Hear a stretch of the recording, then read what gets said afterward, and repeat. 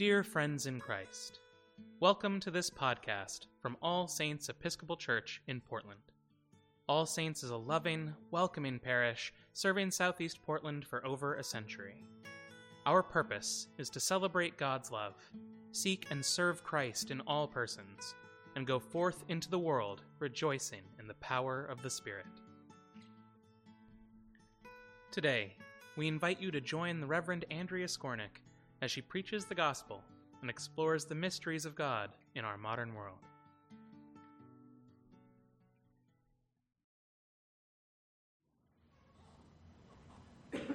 In the name of the Father, Son, and Holy Spirit, Mother of us all. Amen. Amen. Good morning. Good morning. And happy Epiphany Sunday. As I was preparing for this service, I was reminded of a fond memory that I have from one of the churches that I worked at in Chicago.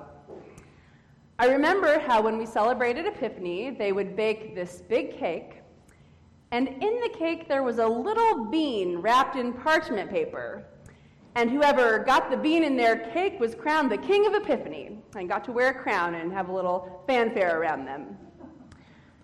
I enjoyed the frivolity of this odd and time-honored tradition, and of course the chance to eat cake. So this year I thought it might be fun to do it here.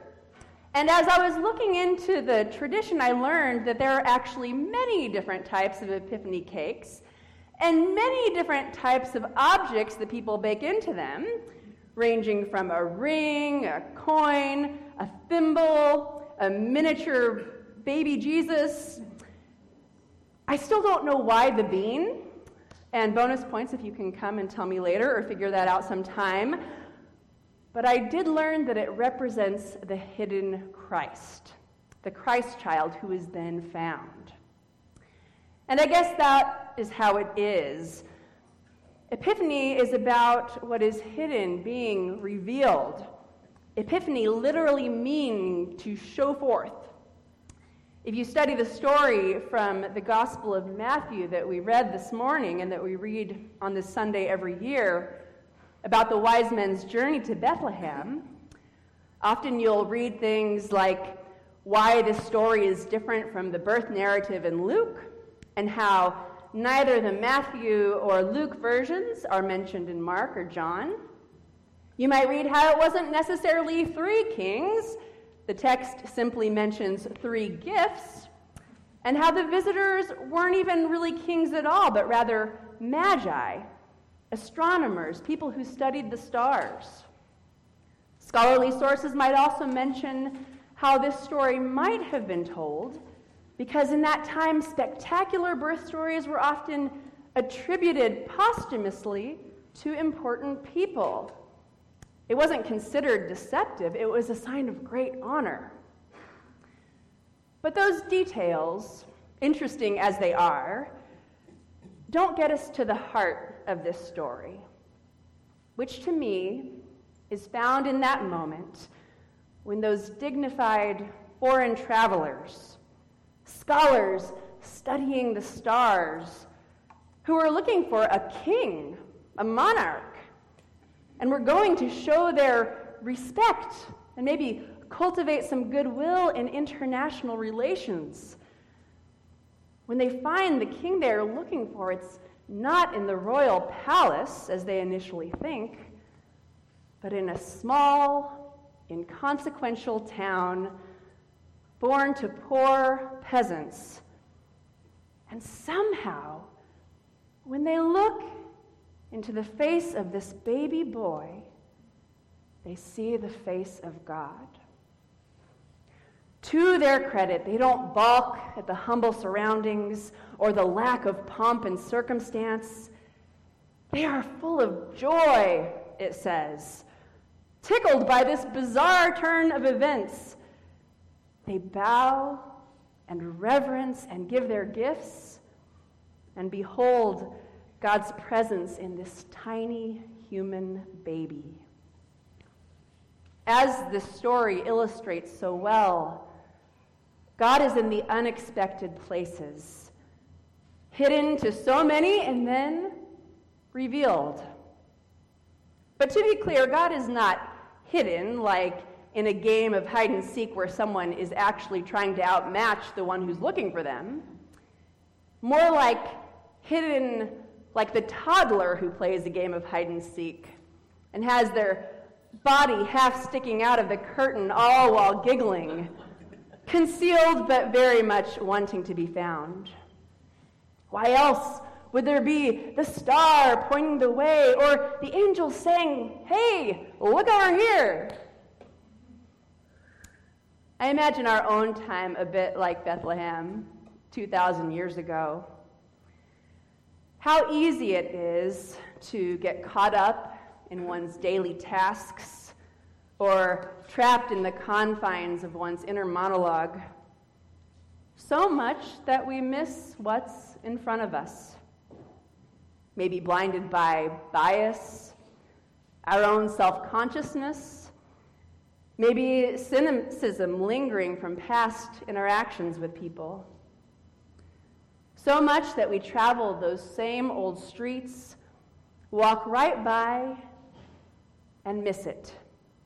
Christ, the human and divine united, the power of God in the physical world, in the unexpected people, places, and faces that we have learned to treat as ordinary. In David Brooks' new book, How to Know a Person, he shares a story about a time when he was interviewing a 93-year-old black woman in Waco, Texas, named LaRue Dorsey. She was a matriarch of the city, a well-known educator, and someone everyone admired and said ran the place. As Brooks began interviewing her, he experienced her as closed, stern. He was intimidated by her. Not long into the interview, though, a mutual acquaintance of theirs came in. His name was Jimmy Durrell, and he was a pastor in his 60s who started a church for the unhoused under a bridge. Brooks describes how he went to Miss Dorsey and gave her this big smile and picked her up and started shaking her harder than you should ever shake a 93-year-old, saying, Miss Dorsey, you're the best. I love you, I love you." And right away, he says her countenance just changed, and there was the face of a radiant girl. His presence brought out something totally different in her. In reflecting on the experience, Brooks talks about the different types of attention that he and Pastor Jimmy were bringing to that moment, and what he found so remarkable and worth emulating in Pastor Jimmy. He writes, "Jimmy is a pastor. When Jimmy sees a person, any person, he is seeing a creature who is made in the image of God. As he looks into each face, he is looking at least a bit into the face of God. When Jimmy sees a person, any person, he is also seeing a creature endowed with an immortal soul, a soul of infinite value and dignity. When Jimmy greets a person, he is also trying to live up to one of the greatest callings of his faith. He is trying to see that person as Jesus would see that person. He is trying to see them with Jesus' eyes, eyes that lavish love on the meek and the lowly, the marginalized and those in pain, and on every living person. When Jimmy sees a person, he comes in with the belief that that person is so important that Jesus was willing to die for their sake. As a result, he's going to greet that person with respect and reverence. He then goes on to say, now you may be an atheist, an agnostic, a Christian, a Jew, or something else, but this posture of respect and reverence, this awareness of the infinite dignity of each person you meet, is a precondition for seeing people well. You may find the whole idea of God ridiculous, but I ask you to believe in the concept of a soul. If you consider that each person has a soul, you'll be aware that each person has some transcendent spark inside of them. And if you see people you meet as precious souls, you'll probably wind up treating them well. Brooks calls people like Jimmy illuminators, someone whose presence and the way they pay attention to others calls out the light in them.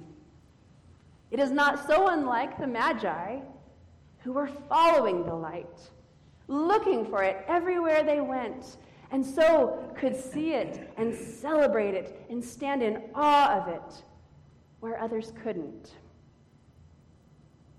Indeed, God is in the unexpected places, but not so hard to find when we know what we're looking for and when we pursue it wholeheartedly.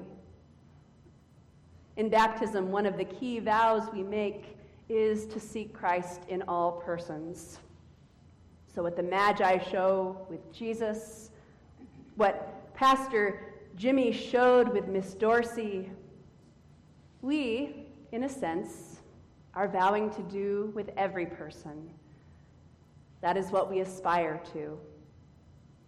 Epiphany is a time when we can renew our vow to be passionate, even giddy about it once again, inspired by the joy of the wise men, to live lives where we seek God in those unexpected places, hidden but wanting to be found in each and every one of us. Amen. Amen.